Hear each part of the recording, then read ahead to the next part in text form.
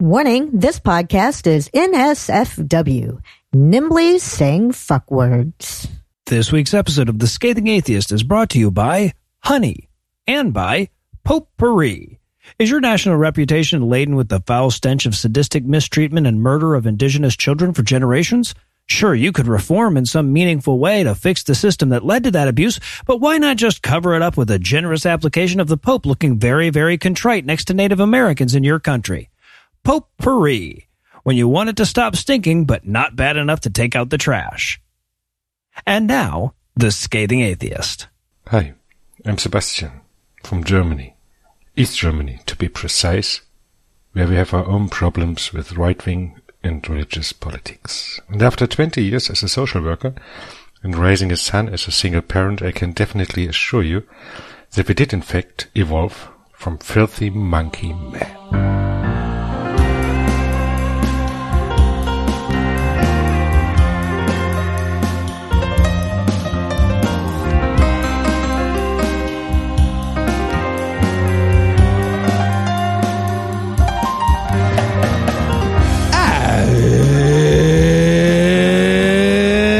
Thursday. It's July 28th. And it's National Refreshment Day.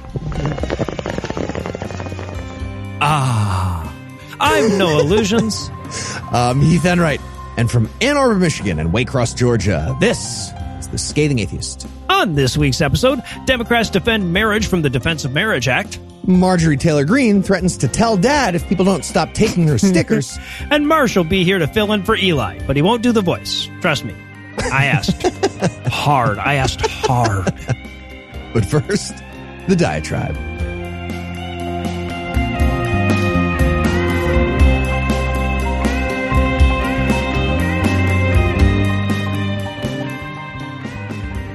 When I was in high school, the teachers used to brag about ignoring church-state separation. There was a story a lot of them told about a nearby county, and it was probably apocryphal because it wasn't always the same county, where they did an opening prayer over the PA system before the high school football games. And according to the legend, somebody complained about it and made them stop. So instead of a prayer, the PA would announce a moment of silence, and then they would cue a preacher who was parked just off of school property with a microphone hooked up to a loudspeaker, and he would offer up a prayer that the whole stadium could still hear. Ha-ha, gotcha, the Constitution. And based on nearly 10 years' experience doing this show and reporting on flagrant church-state violations in schools across the country, it doesn't seem like shit's gotten much better in the intervening 20 years. And that is the environment that we just unleashed the Bremerton decision into. A country where teachers routinely told students which loopholes they'd use to subvert their rights. A country where teachers put up prayer walls in the back of class, where coaches led their public school teams in worship already, and school board meetings opened with exclusively Christian prayers every fucking week. That was what it was before all that shit was legal. Of course, we were told at the time of the Bremerton decision by both the majority and their apologists that this wasn't going to change things, since the coach at the heart of this case was just engaged in a private moment of religious observation after the game. That was always illegal. But that was a fucking lie. Right? If you don't believe me, just look at the photographs that Sonia Sotomayor included in her dissent. But it wasn't just us who realized that was a fucking lie. Right? The evangelical teachers, coaches, administrators, and school board members also noticed. When the SCOTUS described Coach Kennedy's huge fucking prayer rallies as, quote, private religious speech, end quote, what they heard was, I don't see no church-state violation, wink, wink. And they're clearly running with that message. The Washington Post did a story about it this week where they highlighted the weird world that schools have to navigate now. I've got the story linked in the show notes, but the key takeaway is that school superintendents across the country are revisiting their policies about teacher-led prayer. And let's take a second to reflect on what an admission that is. Right? Because if the majority was being honest in their description of the facts, and it really was just a private moment of prayer that Kennedy was taking after the games, why the fuck would anybody feel the need to revisit policies about teachers leading their classes in prayer? And yet we've already got reports out of Alabama, Illinois, Michigan, and Oregon about school personnel doing exactly that. And the Washington Post article quotes quite a bit from FFRF co-president Annie Laurie Gaylor talking about how hard it already was to get schools to abide by the Constitution in the before times. But far more damning are all the spots where they quote the advocates for teacher and coach-led prayer. Like, there's this dude, Bill DeFrance, who's the superintendent of Eaton Rapids Public Schools in Michigan, and he was eager to pilot an official prayers in public school sports program. Even sold it as a way of embracing religious diversity. No shit. He said, quote, I could see some real interesting things like, okay, Bill, you're a Hindu. You lead the prayer this week and give some background about why Hindus pray, end quote. It would be more realistic if he had suggested the new policy would allow the students to sprout wings and fucking fly. I mean, don't get me wrong. I'm sure Bill, the hypothetical Hindu kid, would love an opportunity to better emphasize how different he is from his high school peers in case they weren't sure who to beat up later. But you take fucking Karen's Christian kid and lead him in Hindu prayer one fucking time, and you might as well invite a torch and pitchfork vendor to set up shop in your front yard. There's no fucking way it plays out like that. An official prayer at a public school will either be explicitly Christian, or it'll be one of those pseudo non-sectarian things where they leave out Jesus' name but still assume all the theological structures of Christianity within the prayer. And if there was, by the way, if there was any danger of it being otherwise, there's no fucking way the Christian parents or the high court's conservatives would have endorsed it in the first place. But it goes beyond that, right? Because we're not just talking about teachers and coaches leading their students in prayer. We're also talking about them evangelizing to the class. If you think that teachers won't take advantage of this ruling to add also Jesus is your Lord and Savior to the algebra lesson plan, then clearly you haven't been paying attention to our headlines for very long. The WAPO article also quotes heavily from Christy Frega. She's a school board member in Florida that we talked about back in episode 479 when she accidentally admitted that her call for a statewide day of prayer in schools was meant to be exclusively Christian. And she's already talking about how to use this ambiguity to add evangelism to the history curriculum. From the article, quote, I would love to see there be ability to implement more religious teachings. There's lessons that are taught right now in schools that maybe certain families do not believe in. She means evolution. And students have to sit there and listen to what history has brought to us. Why not also offer lessons on the Christianity, the religion that has formed our nation, as well as the different types of religion, end quote.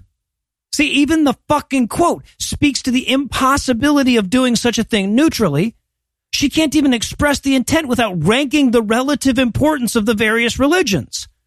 No, the Native American faith had nothing to do with our nation's founding. America's Jews, Muslims, Hindus, deists, atheists, no real contribution worthy of note there. In her mind, and if she has her way in the minds of her students, Christianity and Christianity alone was the religion that has formed our nation. This fight is already ugly, and it's about to get a lot uglier. In much of the country, schools are starting back in the next week or two, and nobody knows exactly what these new rules are. If doing this show has taught me anything, it's that Christians are going to take advantage of that ambiguity and push their religion as hard as they think they can get away with. If you've got kids going to public schools, you need to be aware of this shit. You need to make your kids aware of it. You need to make sure that they know what few rights they still have left whenever their teacher starts sermonizing in the middle of class, because trust me, that will happen. And I'm sorry to be the one to tell you, but in a lot of ways, we're the last line of defense. They're talking about your Jesus. We interrupt this broadcast and bring you a special news bulletin. Joining me for headlines tonight are the tomato and tomato to Mike calling the whole thing off, Heath Enright and Michael Marshall. Fellas, shall we dance? You called it off. You said you called it off. I'm very scared of dancing. I don't like this. You know, we can dance. Maybe we could dance the lambada. Sorry, the lambada. Yes, right. We're in America. In our lead story tonight, we actually have some good news, believe it or not. The U.S. House of Representatives voted to pass the Respect for Marriage Act, which would prevent the Supreme Court majority of theocratic bigots from ending federal protection for same-sex marriage by overturning the Obergefell versus Hodges decision of 2015. The bill passed with a vote of 267 to 157, with yes votes from every Democrat and 47 Republicans, actually. So in very simple terms, the bill says people are people. Yes, everywhere in the country. Yes, that includes whatever place you're about to name, hands down, please. Your state is in everywhere in the country. Yes, it is. It's embarrassing that any of this had to happen. But Marsh, I assure you, this is actually good news, at least within the context of the hot garbage that is American culture. Even though it'll die in the Senate, yes. It's such a shame that Eli had to miss this show because he's got a whole list of things in the Senate he'd like to see die. I mean, it's at least 157 items long. And just to elaborate on that hot garbage I was talking about, the bill doesn't even tell every state that they have to allow and license any marriage regardless of the penis count. It should fucking say that. And we already have a federal law that says that. It's called the 14th Amendment.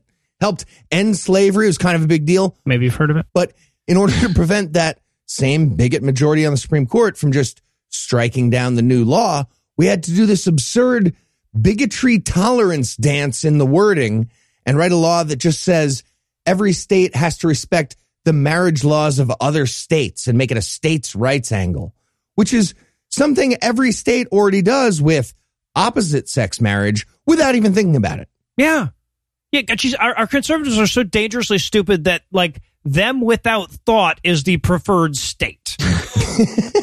Yeah. And it's genuinely obscene that the only way you can get a law past your Supreme Court is via the what would the other states say was true routine. Like they're the guards who always lie. Yep. Which they kind of literally are. That is literally what they are. That's the job. 6 out of the 9 of them. Sure is. So, as usual, with news about American politics, when it's good news, it's also bad news. The good news, 47 House Republicans voted for the 14th Amendment. So that's good, I guess. And when you compare that to the Defense of Marriage Act of 1996, or DOMA, this vote shows a big drop-off in normalized homophobia. That law, DOMA, defined marriage at the federal level as one man and one woman and specifically allowed any state to violate the 14th Amendment and refuse to recognize same-sex marriage. The new law would overturn DOMA. Just for the record, DOMA passed in the House in 1996 by a vote of 342 to 67. Jesus. And it passed in the Senate 85 to 14, which is disgusting. Well, Marsh, again, it's good news. We're somewhat less disgusting now. So that's fun. That's our sad win condition in America in 2022. That is the best our country could realistically hope for as a Yelp review, right? Somewhat less disgusting now.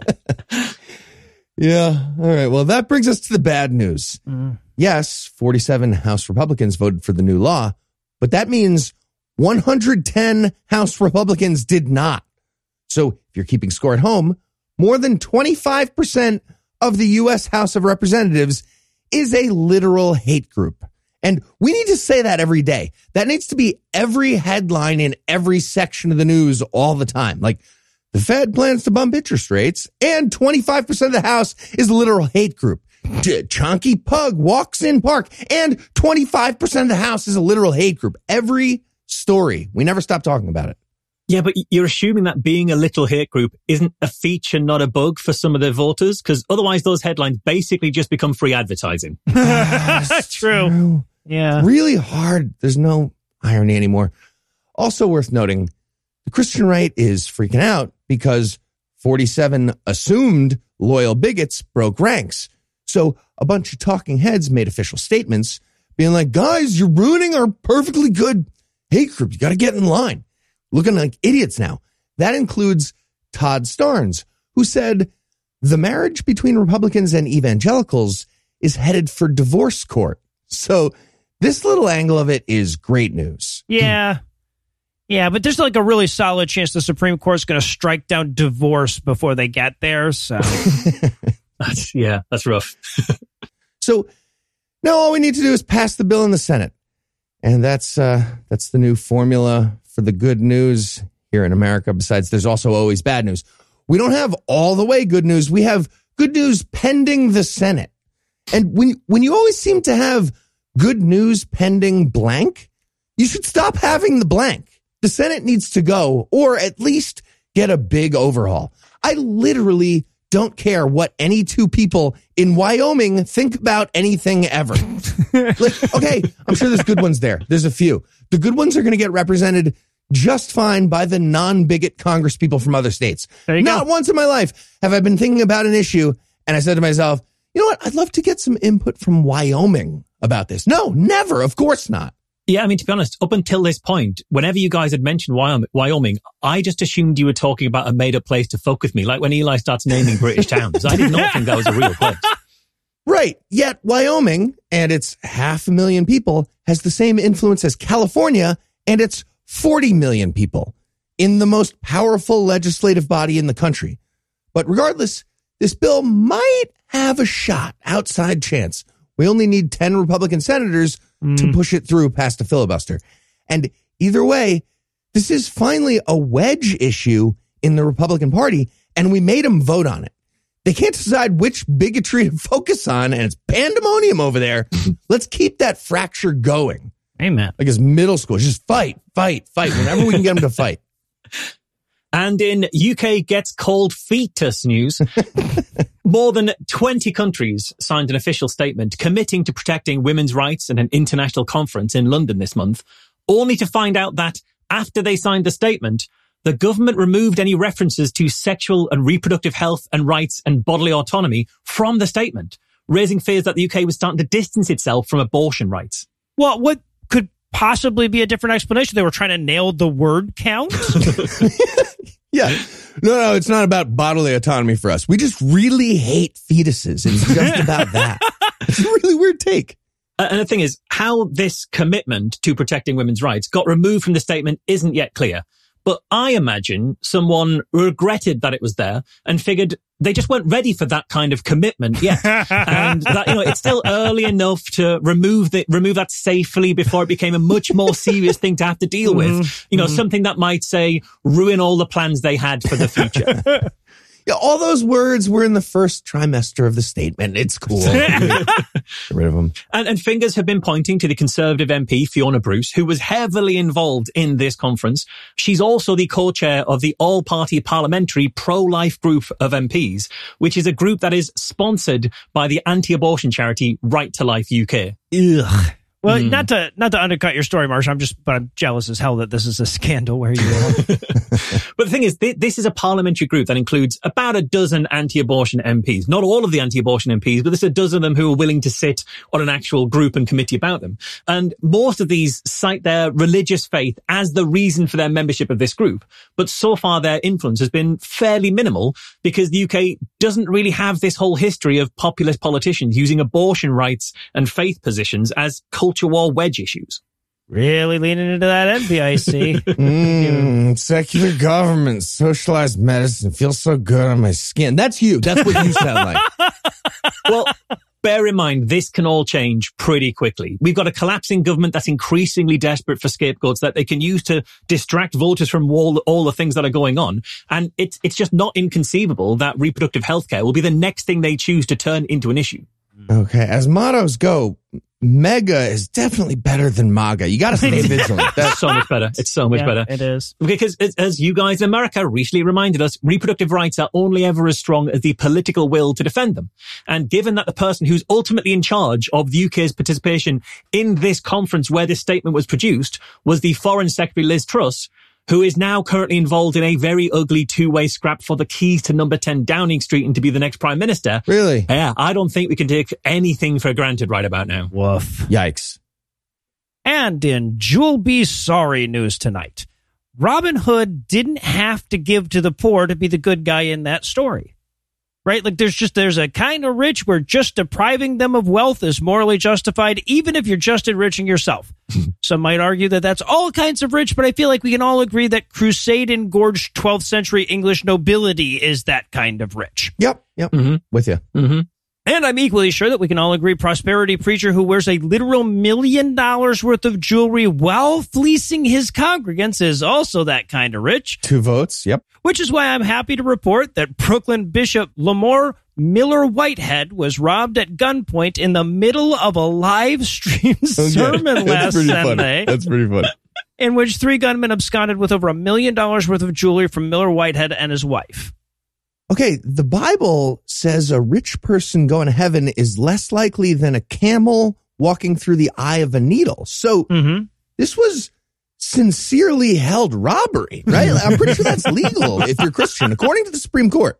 Yeah, I totally agree. I mean, the problem with Raskolnikov in Crime and Punishment was only ever a question of scale. Like, at a certain level of worth, he is unequivocally the good guy in that story. He's right. He's absolutely right. You're right. Absolutely. Now, to be clear, I'm not endorsing armed robbery against preachers. And according to Andrew, I'm also not endorsing unarmed Danny Ocean-style heists against them either. I will. He never lets me have any fun. But I'm also not shedding any tears for this asshole either. I do have sympathy for his infant daughter, who the assailants apparently pointed a gun to while robbing his wife, which is pretty fucked up. But to their credit, unlike Miller Whitehead, they did not go on to rob the congregation. Right? They just took the jewelry and ran.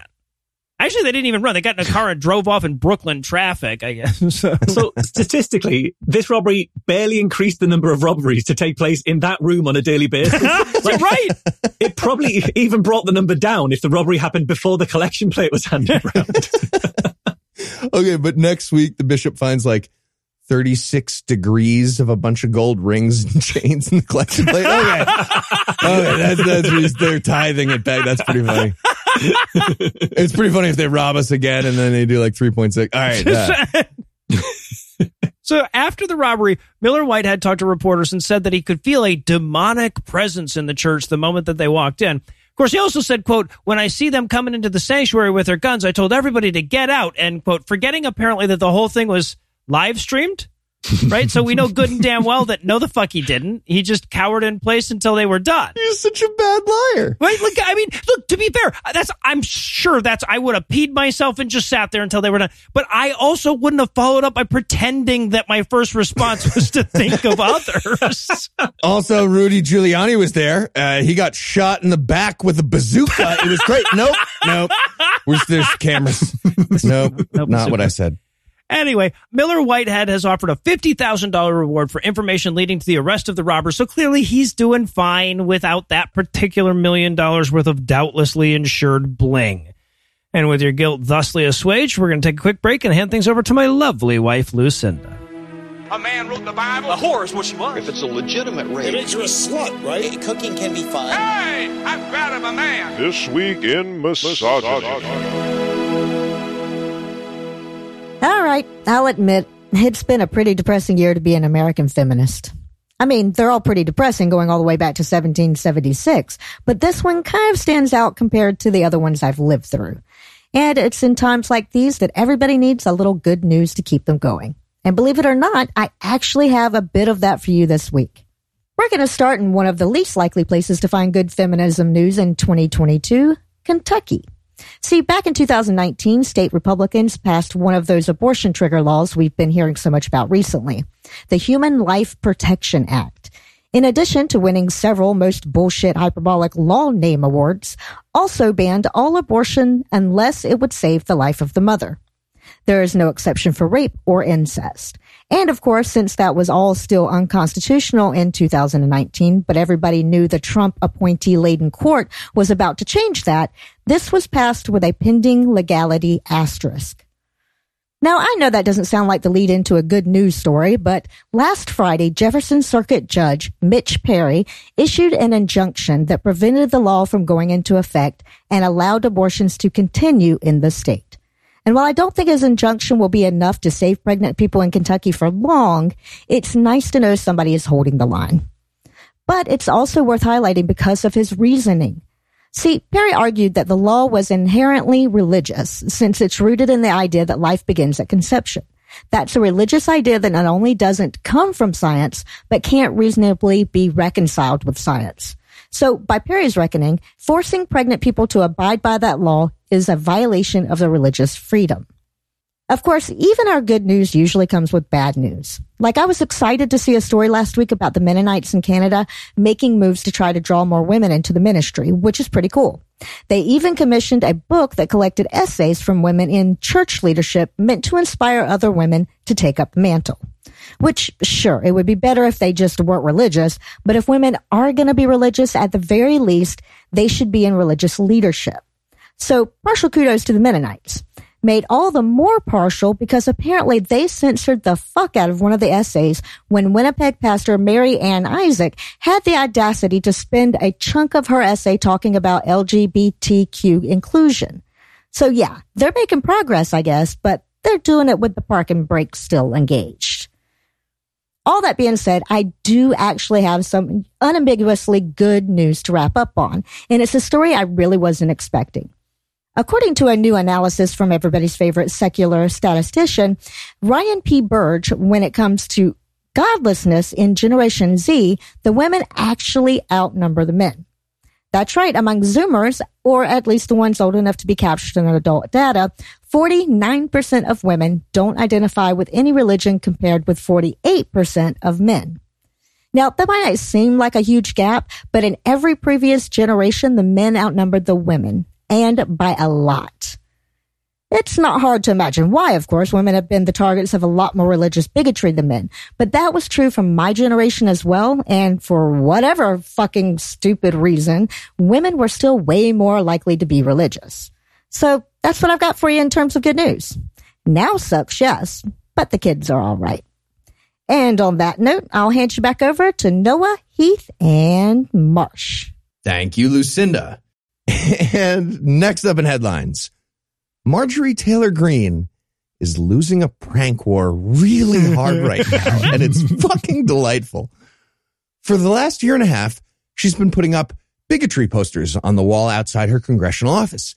That includes one we talked about last year that said, "There are two genders, male and female. Trust the science!" exclamation point. Well, it turns out there's an American hero somewhere in that building where her office is, and her posters keep getting vandalized or removed. This is amazing. It is. It's so good, so good. And it's also incredibly bold of her to go with a trust the science message, because I just really hope people start vandalizing it by like pinning onto the sign, onto the poster, papers about climate change or evolution or literally anything in science ever. Gender science. That would be persecution. Yeah, I really hope they do that too. So after her latest poster got taken down last week, MTG had a big huffy meltdown and claimed she's the victim of a hate crime because somebody messed up her hate crime. Yeah, lady, getting mad about your posters getting taken down. That's a thing that other adults have also done. You're fine. Very befitting of a member of fucking Congress. So MTG has a theory that her poster nemesis is a guy named Tim Heisom, the chief of staff for Democrat Jake Auchincloss. And she figured the best way to handle that was to put up a poster accusing Tim Heisom of messing with her posters, which is the dumbest possible response. And it makes me so happy. She spent a bunch of time and effort designing this new poster and printing it up at Kinko's on overpriced glossy oak tag that she bought. And then it got taken down right away again. So in response, she posted a video in that, the angry, soft talking voice about how I put up a poster with my legal rights of poster law. And now it is gone. And she's pointing at the spot where it used to be. Oh, God. And I really hope that the social media platforms take down her post of that video. And then she's going to make like another video talking about her previous post got taken down. Okay.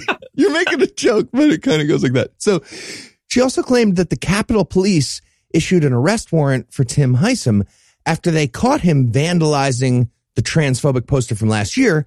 And she added, quote, "They've been attacking this sign, Tim Heisom." So oddly enough, she seems fine using they, them pronouns for Tim Heisom there, just not for people who actually use they, them pronouns. Interesting. I imagine like there's some poor sergeant at arms somewhere going like, Mrs. Taylor Greene, I don't know how else to tell you that the House of Representatives doesn't have a manager. I've said this. We brought out the charts, the work chart. And just in case anyone was feeling disappointed that the amazing string of MTG failures might come to an end, don't worry.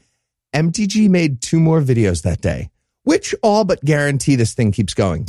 In the second video of the day, she reported that one of her aides found the stolen poster in the garbage of the men's bathroom. And then she goes out of her way to mention it was a male staffer who found the evidence. She actually said, quote, "I don't go to the men's bathroom. I go to the women's bathroom." And I would feel sorry for that staffer, but sifting through the garbage of a men's bathroom is technically a promotion from working for MTG. That's a step up the ladder. Yep. And then she made a third video. In the third video, she puts up yet another copy of the poster about Tim Heisem. So we'll see how that goes. Maybe the Capitol Police, maybe they really love Marjorie Taylor Greene and they'll be super vigilant about protecting her poster. Or maybe it's already gone again. I don't know. Regardless, whoever's doing this, Tim Heisem, whoever it might be, please escalate this. Keep taking down the hate crime posters for sure, but really start ramping it up. Get creative. I want to hear about new stuff. No, if you need a retaliatory poster, we'll talk to Angela. We can work something out with you, Tim. And in Stephen C. Minor news, the stunning images from the James Webb Telescope earlier this month gave us all a view of how the universe looked some 13 billion years ago. However, not to be outdone, Newsweek magazine managed to go one better last week by giving us a view somehow even more outdated in an op-ed from creationist and director of the Discovery Institute, Stephen C. Meyer. Newsweek repeatedly proving that there is to a lower since 2010. So this article, titled How Science Stopped Backing Atheists and Started Pointing Back to God, ran in Newsweek's opinion section. Get out of here. Oh my God. It ran in Newsweek's opinion section, presumably only because the magazine doesn't have a fiction section. That's what I'm guessing. Okay. Good rule of thumb. If an article describes scientific data as having political opinions and being fickle with those political opinions, you're an idiot who's reading Newsweek unironically. Yeah. When scientific data is essentially a floating voter, you've got a problem with your reading material. So in this article, Meyer notes that while religious belief is falling, the reason for that drop-off in belief in God in America is actually that all those silly atheists and agnostics and religiously unaffiliated simply misunderstand the science. Because according to Meyer, the very latest scientific discoveries actually tell a, quote, decidedly more God-friendly story, unquote. What? Then what? More than Gore the God Butcher? So what are these groundbreaking, atheism-shaking, disciple-making scientific discoveries, you might wonder? I was wondering. Yeah. Well, in order of appearance, they are the Big Bang started the universe. Number 2, the fundamental laws of the universe are specifically what they are. Interesting. And number 3, and I want to make sure I'm not misunderstanding this one here. Molecular biology has proven that RNA is basically the same as nanotechnology, and therefore it must have been programmed by God, and even Richard Dawkins admits it. That's right. So if your atheism was cemented before the Big Bang Theory was proposed in 1931, strap the fuck in. Meyer has some new shit to show you. Just wait until you hear about FM radio and nylon. So Meyer's big 3 slam dunk new arguments to prove that science now points towards the existence of God amount to nothing more than the cosmological argument, the fine-tuning argument, and the argument from design with a dash of, quote, at the very least, the discoveries are not what anyone would have expected from blind materialistic processes, unquote, aka the argument from incredulity. Right. Yep.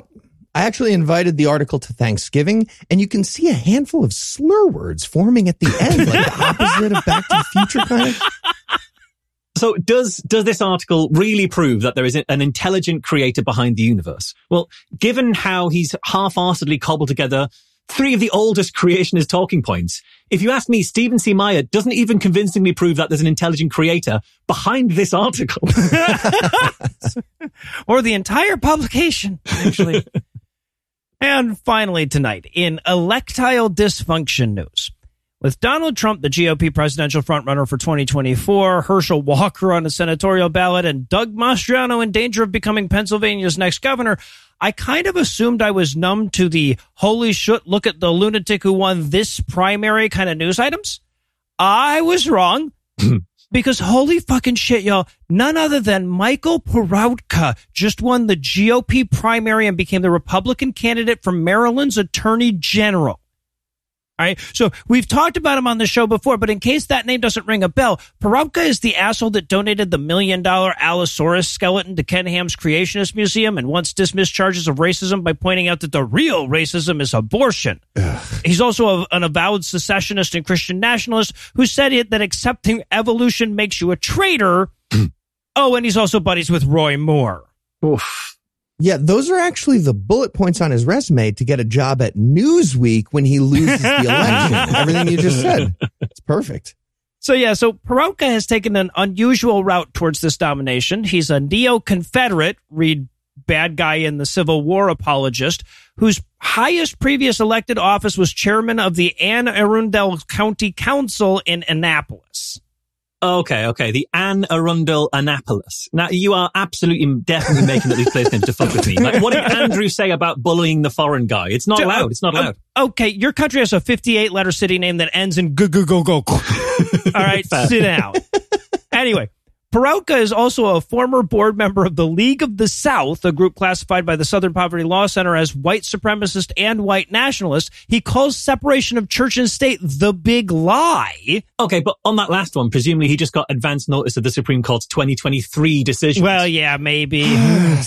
Also, when he ran for president as the Constitution Party's candidate in 2004, he received endorsements from the America First Party, the Alaskan Independence Party, that's Sarah Palin's husband's party, and Alex fucking Jones. Also, he kind of stole that Allosaurus skeleton in a story so convoluted and bizarre I could damn near do a citation-needed essay on it.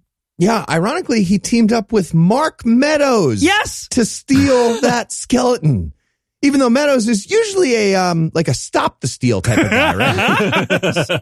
Or at least not reported on his official documents. Of course, the silver lining whenever someone this extreme wins a primary is that it radically increases the chances that the reasonable candidate on the other side of the ballot is going to win. In fact, Democrats are banking on that in a lot of races where they actually promoted candidates that they deemed too unqualified, extreme, or stupid to win. But that seems like a really odd tactic, especially when voters find out you were doing it, because then your campaign becomes, hey, vote for us. We back the other guy. Right. Well, but also, as the pronounced national limp that we're dealing with reminds us every fucking minute of every day, there is no amount of unqualified, extreme, or stupid that is enough to guarantee a loss. Right? And in the face of any real chance that a lunatic like Michael Peroutka could achieve a position of power, the proper emotional response is terror and dread. Anyway, that's what passes for a happy ending these days, so I guess we'll close out the headlines there. Heath, Marsh, thanks as always. Keep taking down those posters, whoever you are. And when we come back, we're going to find out that being hungry like a wolf isn't all it's cracked up to be.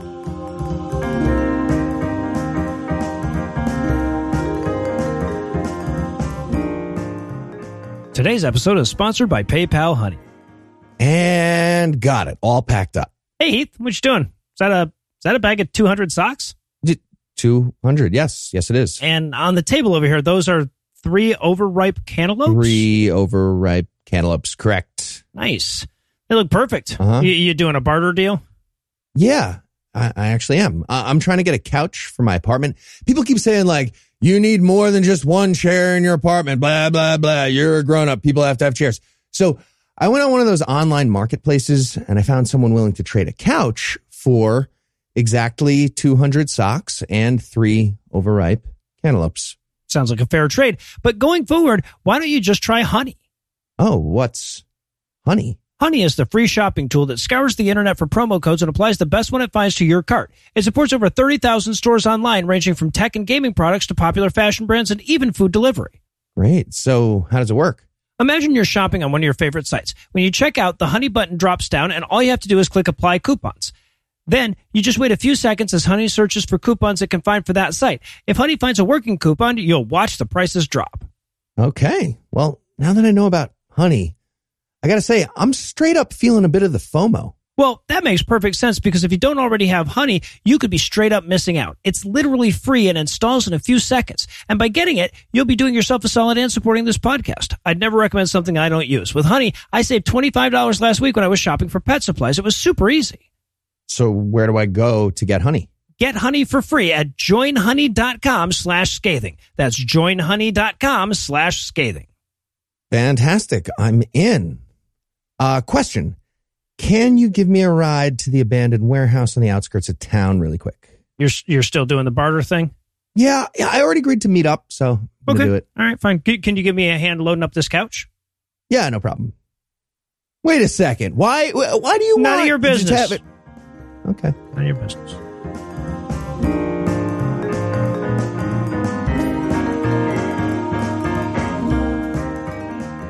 A lot of people in the world of atheism and skepticism urge us to attack the ideas and not the people. And while I understand that sentiment under some circumstances, I feel like much of the time it underestimates just how shitty some of these people are, which we're going to be reminded of once again in this installment of Who's Woo?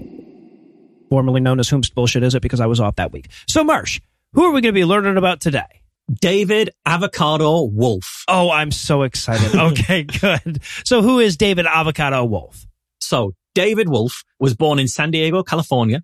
His father, Gerald Wolfe, was an osteopath who lost his medical license when he and David's mother, Maureen Fooey Wolfe, fabricated details of medical tests in order to fraudulently claim an extra $3 million from Medicare.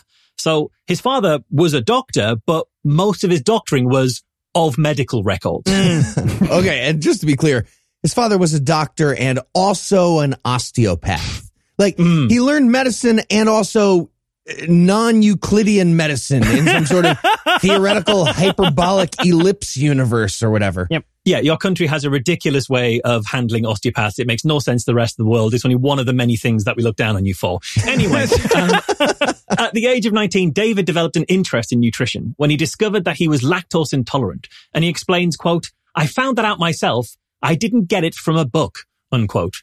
And this autodidact don't trust books attitude is kind of odd coming from somebody who'd go on to write and sell more than a dozen nutrition books of his own. And maybe his point is you can't trust the books that he didn't write.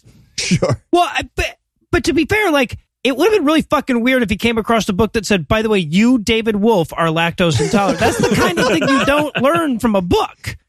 He's just drinking a gallon of milk and projectile vomiting. I'm an autodidact. Books are for suckers.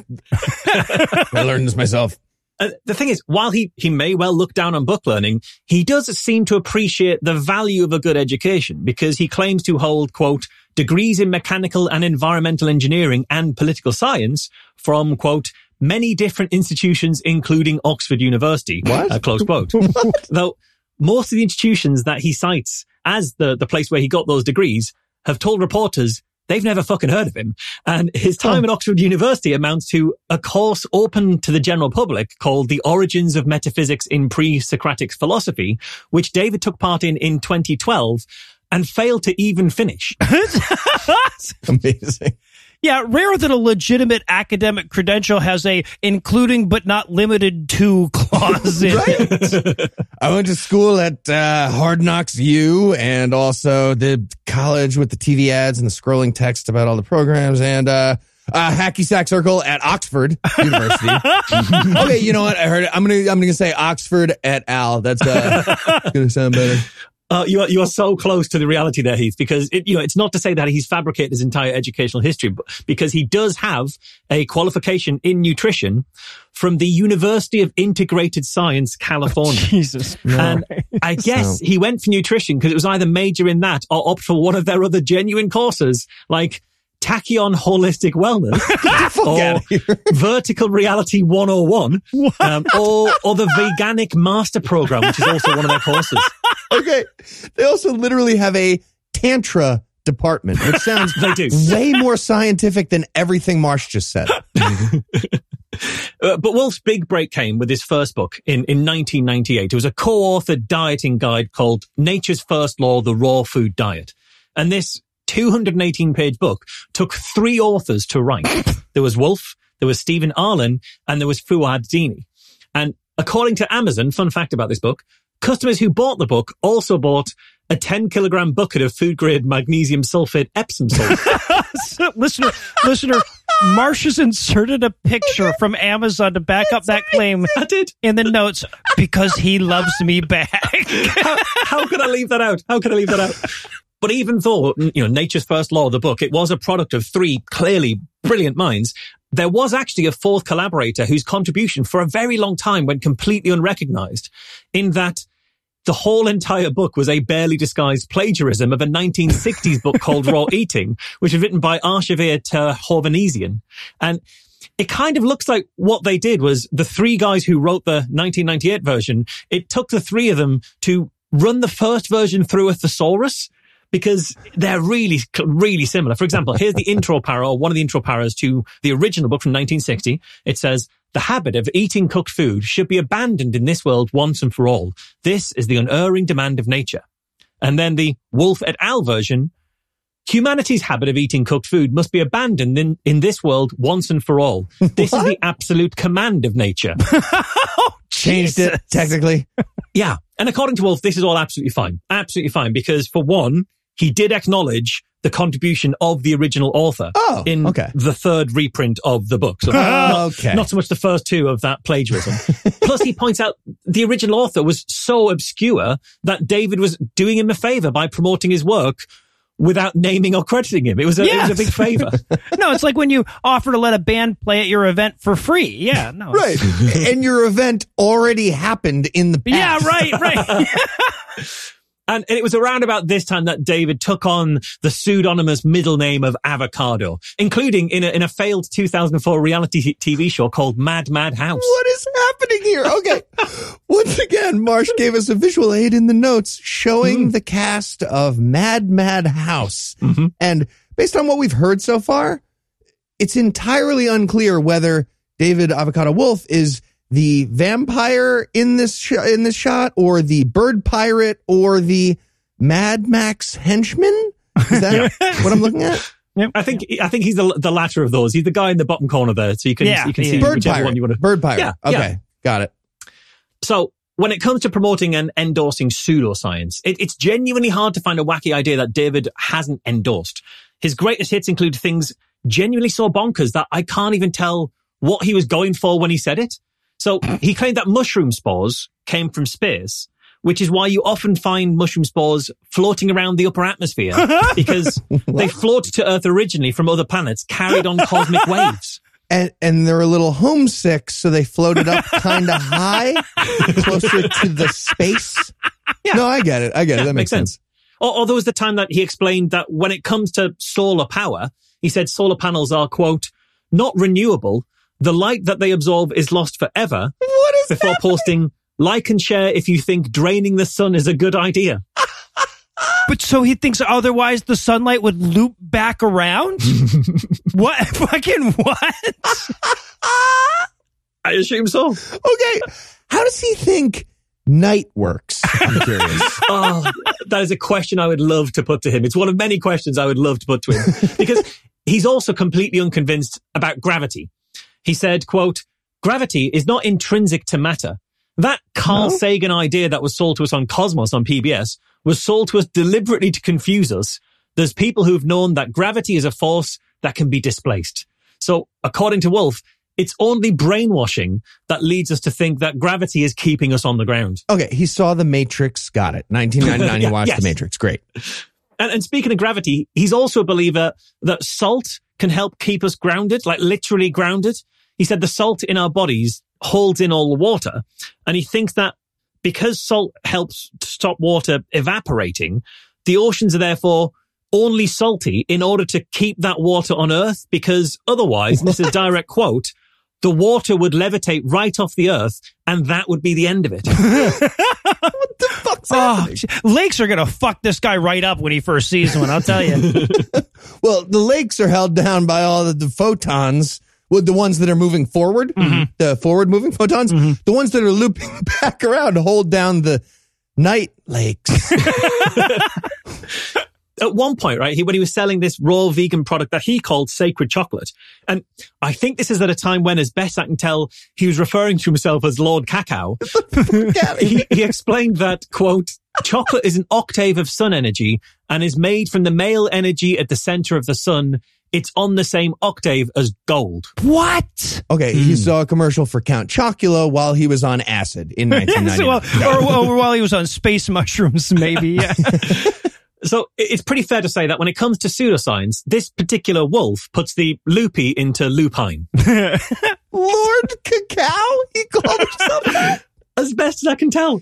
There's just there's too many things in that one sentence you just told us to make fun of it. Chocolate is an octave of sun. Sorry, go ahead. It's too much. It's too much. Well, this is it, right? Because while it's completely fun to point out all the hilariously batshit things that David Avocado Wolfe believes in, and, you know, there are entire listicles and videos dedicated to doing exactly that, it's worth being clear that his commercially advantageous disengagement from reality doesn't stop at the kooky. It follows all the way through and ends up squarely in the dangerous stuff.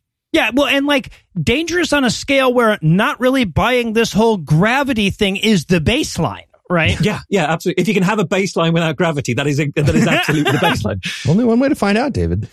There is barely a conspiracy theory that he hasn't signed on to and then promoted across his huge social media channels. You know, he said, for example, many, many times that chemtrails are being used as a form of geoengineering. Oh, geoengineering, like to combat climate change? Yeah. Right. And then all we need to do is add a pinch of salt and those ocean levels would sink back down, yet we're doing chemtrails? Is that what he's trying to say? He's fully on board the chemtrails. When Flat Earth took off, he jumped right aboard that train. And he was still even posting his Flat Earth videos to his Telegram channel in as late as 2019, which is way after everyone else moved away from Flat Earth, really. And he was explaining, you know, that NASA know the world is flat, which is the only reason they don't turn the Hubble telescope around and point it back at the Earth to show you. Well, I certainly can't think of any other reason they wouldn't do that. NASA didn't build a selfie mode. What are they hiding? Really? And these conspiracy theories that he endorses, they obviously cross right into his alternative medicine beliefs. So he believes that, cancer can be very easily cured by this diet or that product, but Big Pharma doesn't want you to know about any of this because this particular cure is such a simple thing that Big Pharma can't profit from it. But, you know, you too can experience it if you just send Wolfe some money or head to his online store or pay to see one of his seminars. Because apparently the marketing might of Big Pharma couldn't figure out how to turn a profit from a literal cure for cancer.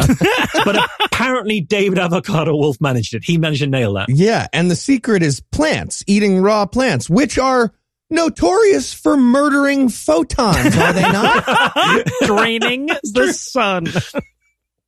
Unsurprisingly, Wolfe is a very prominent anti-vaxxer. He claimed, quote, a growing body of evidence indicates that vaccines are not safe and that they can injure, permanently maim, or even kill you or a family member. You know, the family member is a weird thing to add. That's a strange add. Yes. It can only kill you, but not your family. But anyway, he's also said that vaccines are actually the cause of cancer. And he's even gone as far as endorsing the debunked lie that vaccines cause autism, but that's fine because autism is entirely reversible via the use of bleach enemas. Yeah. There it is. Wait, I would love it if we could all at least agree on rules of thumb, like if you're trying to bleach the disability out of a child's asshole, you're the bad guy. Sure. Right. Maybe we don't call it rule of thumb, but yeah.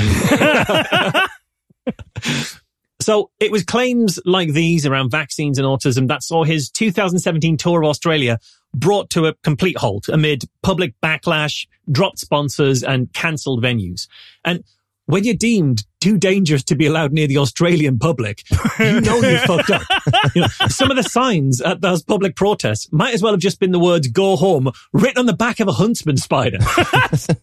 which, you know, to be fair, that is standard Australian policy on immigration these days. Well, that's true. Yeah. Yeah, Australia. Be nice to your immigrants. Wouldn't want a bunch of criminals showing up from the UK. That would fuck up the whole country.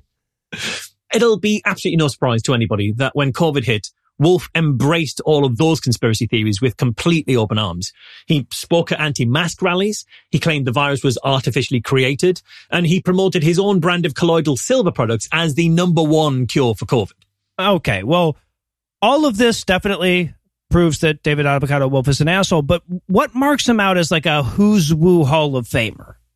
So I think what sets him a cut above the average paranoid conspiracist or woo merchant has to be Wolfe's reach. Because Wolfe is a very prolific poster across all the social media channels, really. He's got a social media strategy that is so wildly successful, it's hard to see it as anything other than nakedly cynical. Because despite all of the bullshit that I've listed here, and this is barely scratching the surface, you know, some of this is going back decades at this point, Wolfe isn't actually banned from Facebook. Far from it, in fact. Right now, his page has more than 11.5 million subscribers. Jesus, it is a huge platform on Facebook. And I think most of those subscribers genuinely don't realize how dangerously deranged Wolfe misinformation is, because a massive component of his whole social media presence is just farming likes from Facebook's boomer users by posting vapid inspirational quote memes or cute animal photos or warm and fuzzy feel-good stories, and then nostalgia-baiting engagement questions like, remember when your teacher could beat you for misbehaving? And meanwhile, through all of that, Wolfe then runs Facebook ads for his wellness product empire. And during the pandemic, that included Facebook ads promoting his colloidal silver cure for COVID on Facebook. He was promoting that via ads on Facebook. Hold on. Silver, doesn't it have a different octave than the sun energy? We all know that would be a golden tenor from the sun, man-like voice, something like that. It seems like that would fuck up the cure with the colloidal silver. His story, it's really starting to unravel for me just now with this. So the thing is, right, if listeners right now go to David Avocado Wolfe's Facebook page, I guarantee you'll find friends and family members who are subscribed there. And, many of them might know who he is, but many of them won't. Many of them will just think of him as that guy who posted that cute picture that time. They won't see him as actually genuinely one of the most prolific pushers of vaccine misinformation on the entire internet, or as a man who thinks that mushrooms are from space and that water will float away if it's not salty enough because gravity isn't real. And if your family is anything like mine, you'll also find ones subscribed who do know all of that. Fun. Yeah.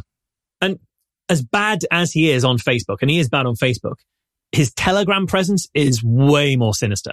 So I spent most of 2021 in woo Telegram networks, tracking COVID deniers and the conspiracy that sort of spring up from all around there.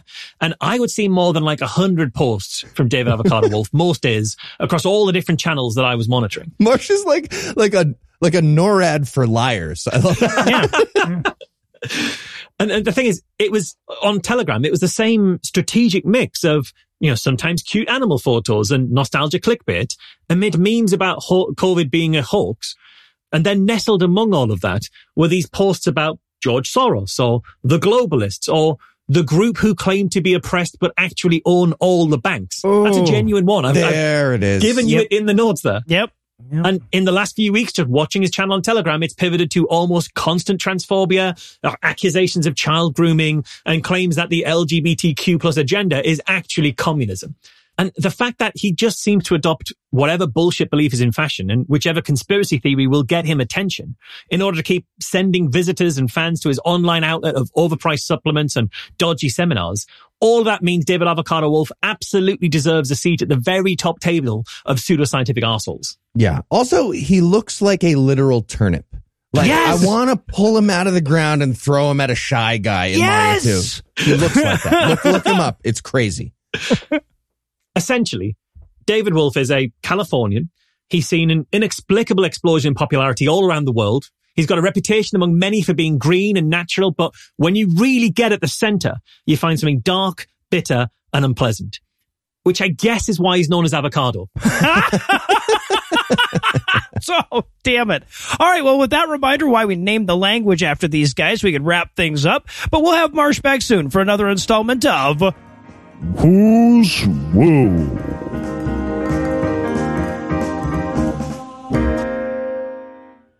Before we shred this week's script, I want to remind you that Skepticon is going on this weekend in Missouri. A lot of our very favorite people are going to be this year, including friend of the show, Don Ford, voice of Fantasy and Adventure. So if you're in the area and you're looking for something to do this weekend, you're welcome. Anyway, that's all the blasphemy we've got for you tonight, but we'll be back in 10,022 minutes with more. If you can't wait that long, be on the lookout for a brand new episode of our sister show, The Skeptocrat, debuting at 7 a.m. Eastern on Monday, and an even newer episode of our sister show's Hot Friend God Awful Movies, debuting at 7 Eastern on Tuesday. Oh, and an even newer episode of our half-sister show, Citation Needed, debuting at noon Eastern on Wednesday.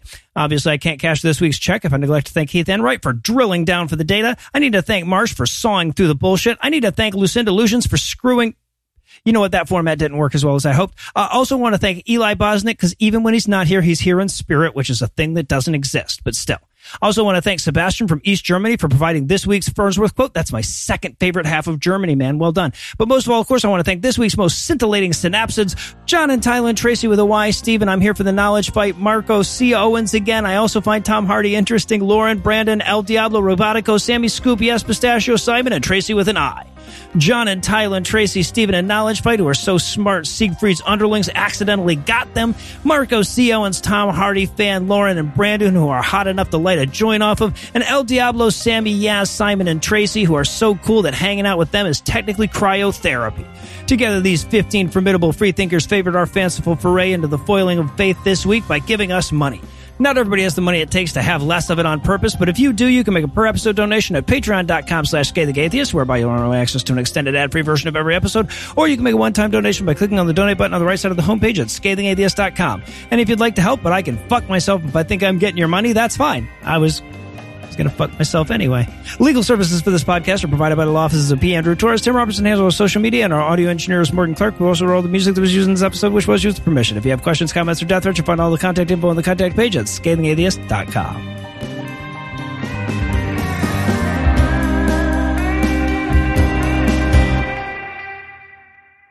Would it be Whom's Woo, technically? The preceding podcast was a production of Puzzle and a Thunderstorm, LLC, copyright 2022, all rights reserved.